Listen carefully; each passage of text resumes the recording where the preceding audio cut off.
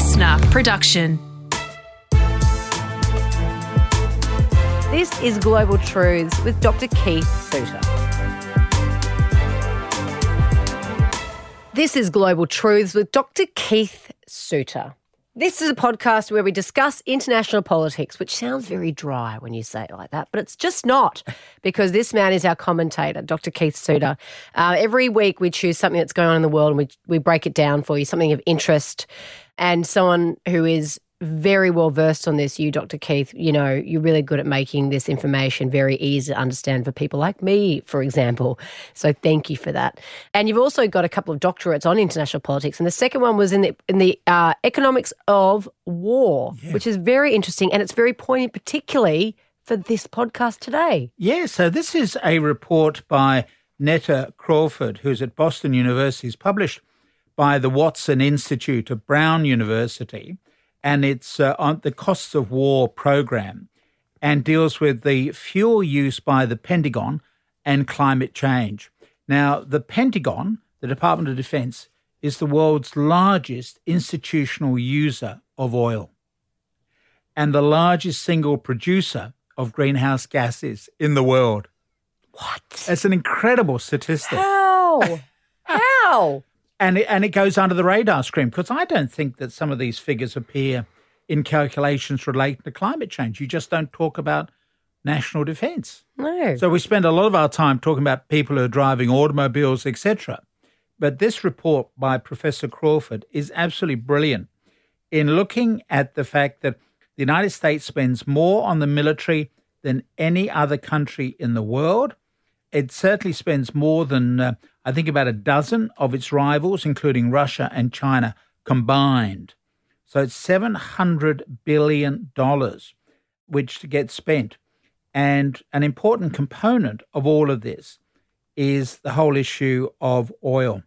Energy is the lifeblood of our war-fighting capabilities, as one general said. So this is a report that goes into incredible detail, looking at the whole issue of the U.S. consumption, the U.S. military consumption of oil or petrol, gas, whatever you want to call it.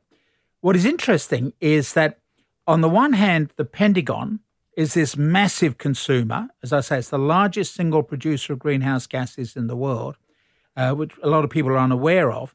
But what is also interesting is the Pentagon takes seriously the worry of climate change. So remember, the United States has just had 4 years of a president who denied that there was a problem with climate change.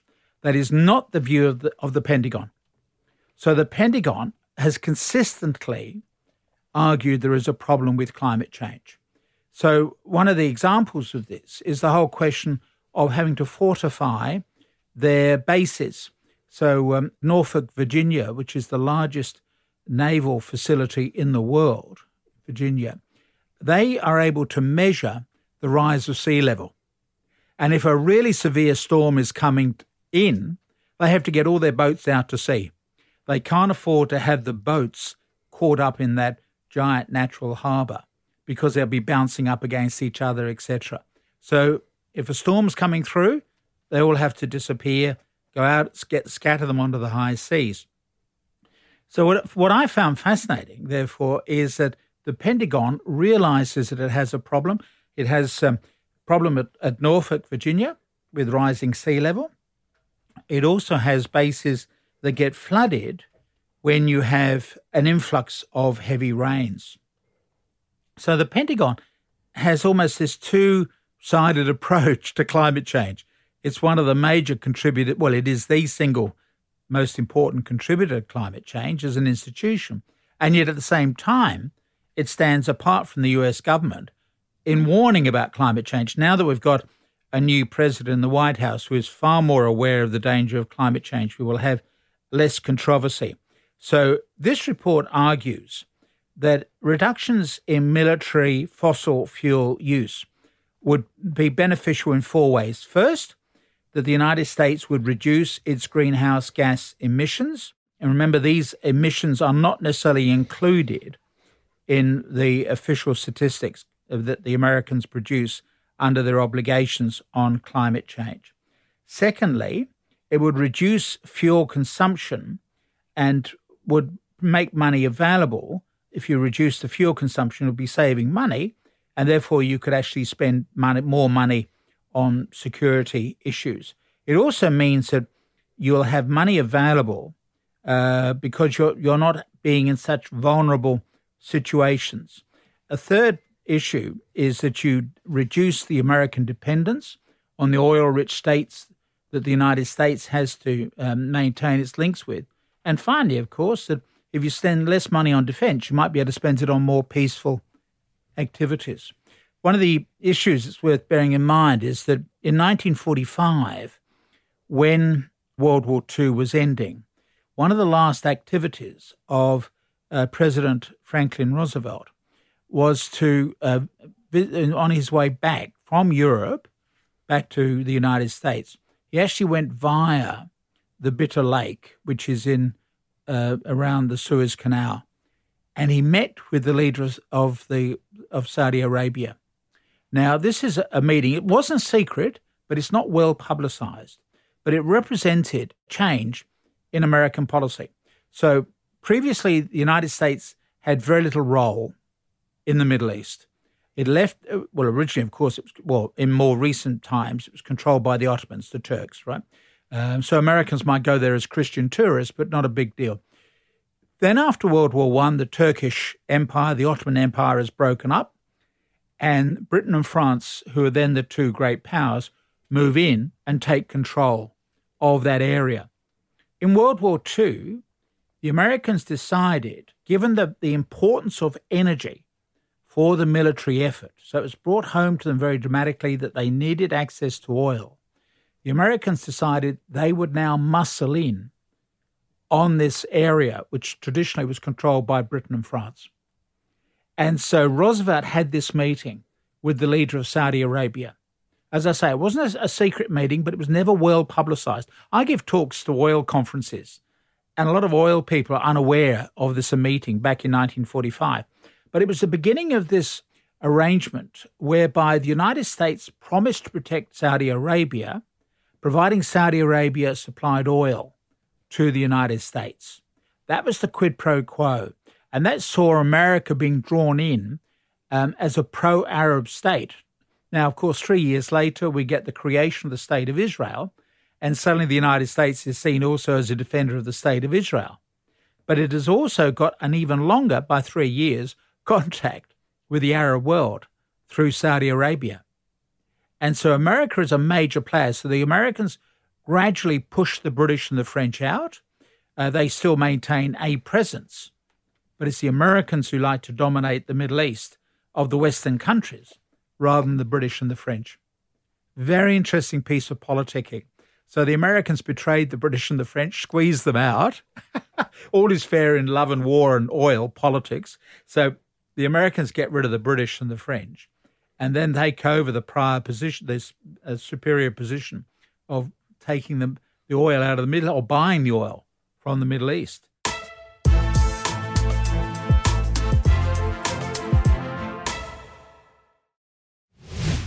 You're listening to Global Truths with Dr. Keith Suter. We are talking about, well, quite a few issues today, Dr. Keith. And by the way, you've got a doctorate on these issues, so you're very well versed in them. Thank you. And as the cost of war, the economics of war, of which there are a few fronts facing the US at the moment, and the world in general, but climate change being a very big one.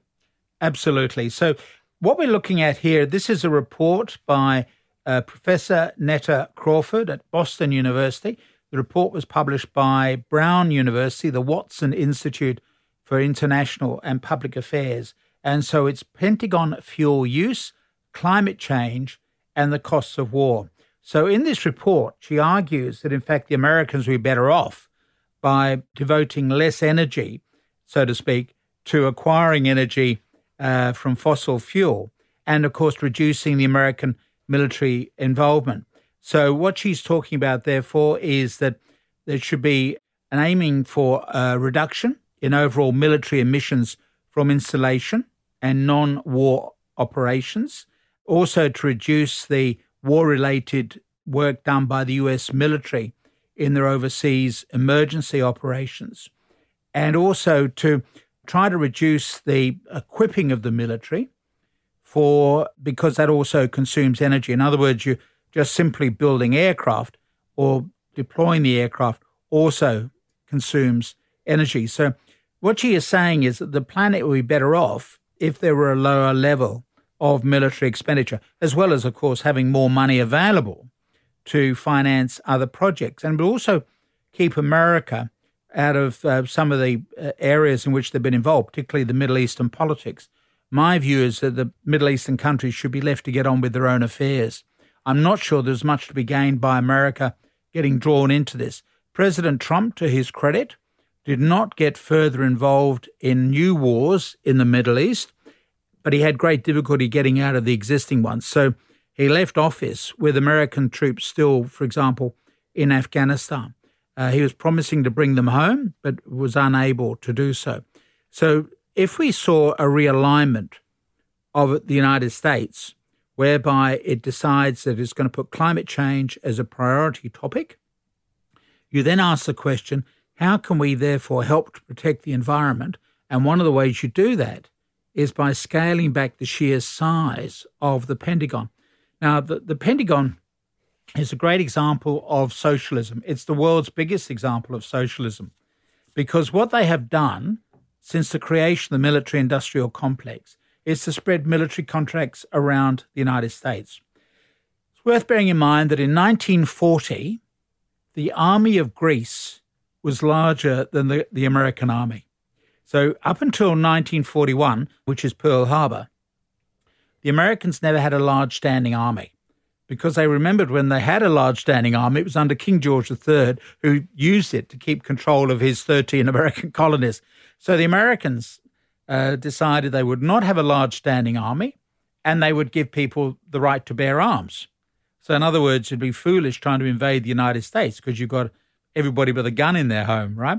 And so in 1940, at the outset of World War II, for the European countries, the army of Greece was larger than the army of the United States.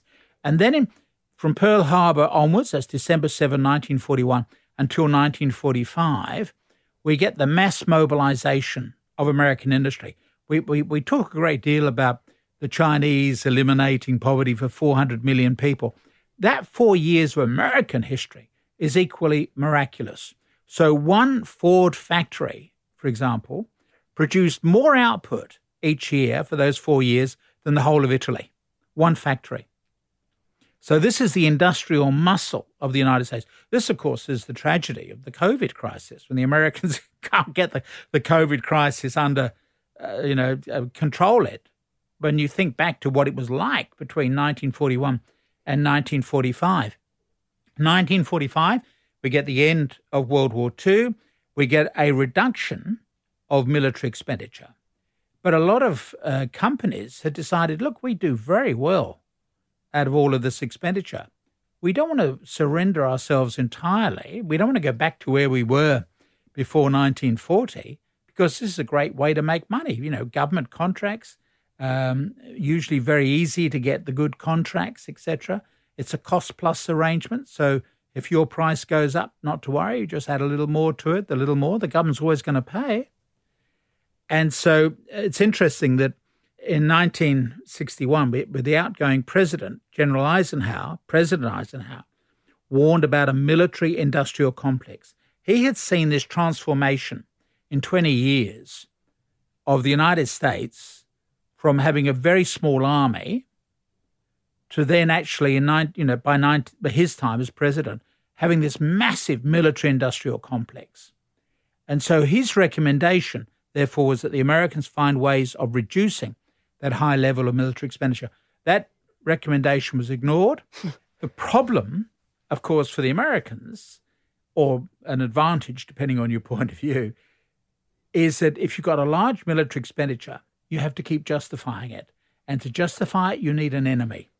And the Soviet Union gave them that enemy from 1945 until 1991, when the Soviet Union collapsed. And so the Americans then, under President Clinton, were presented with a world in which the United States was number one and had no obvious major rival.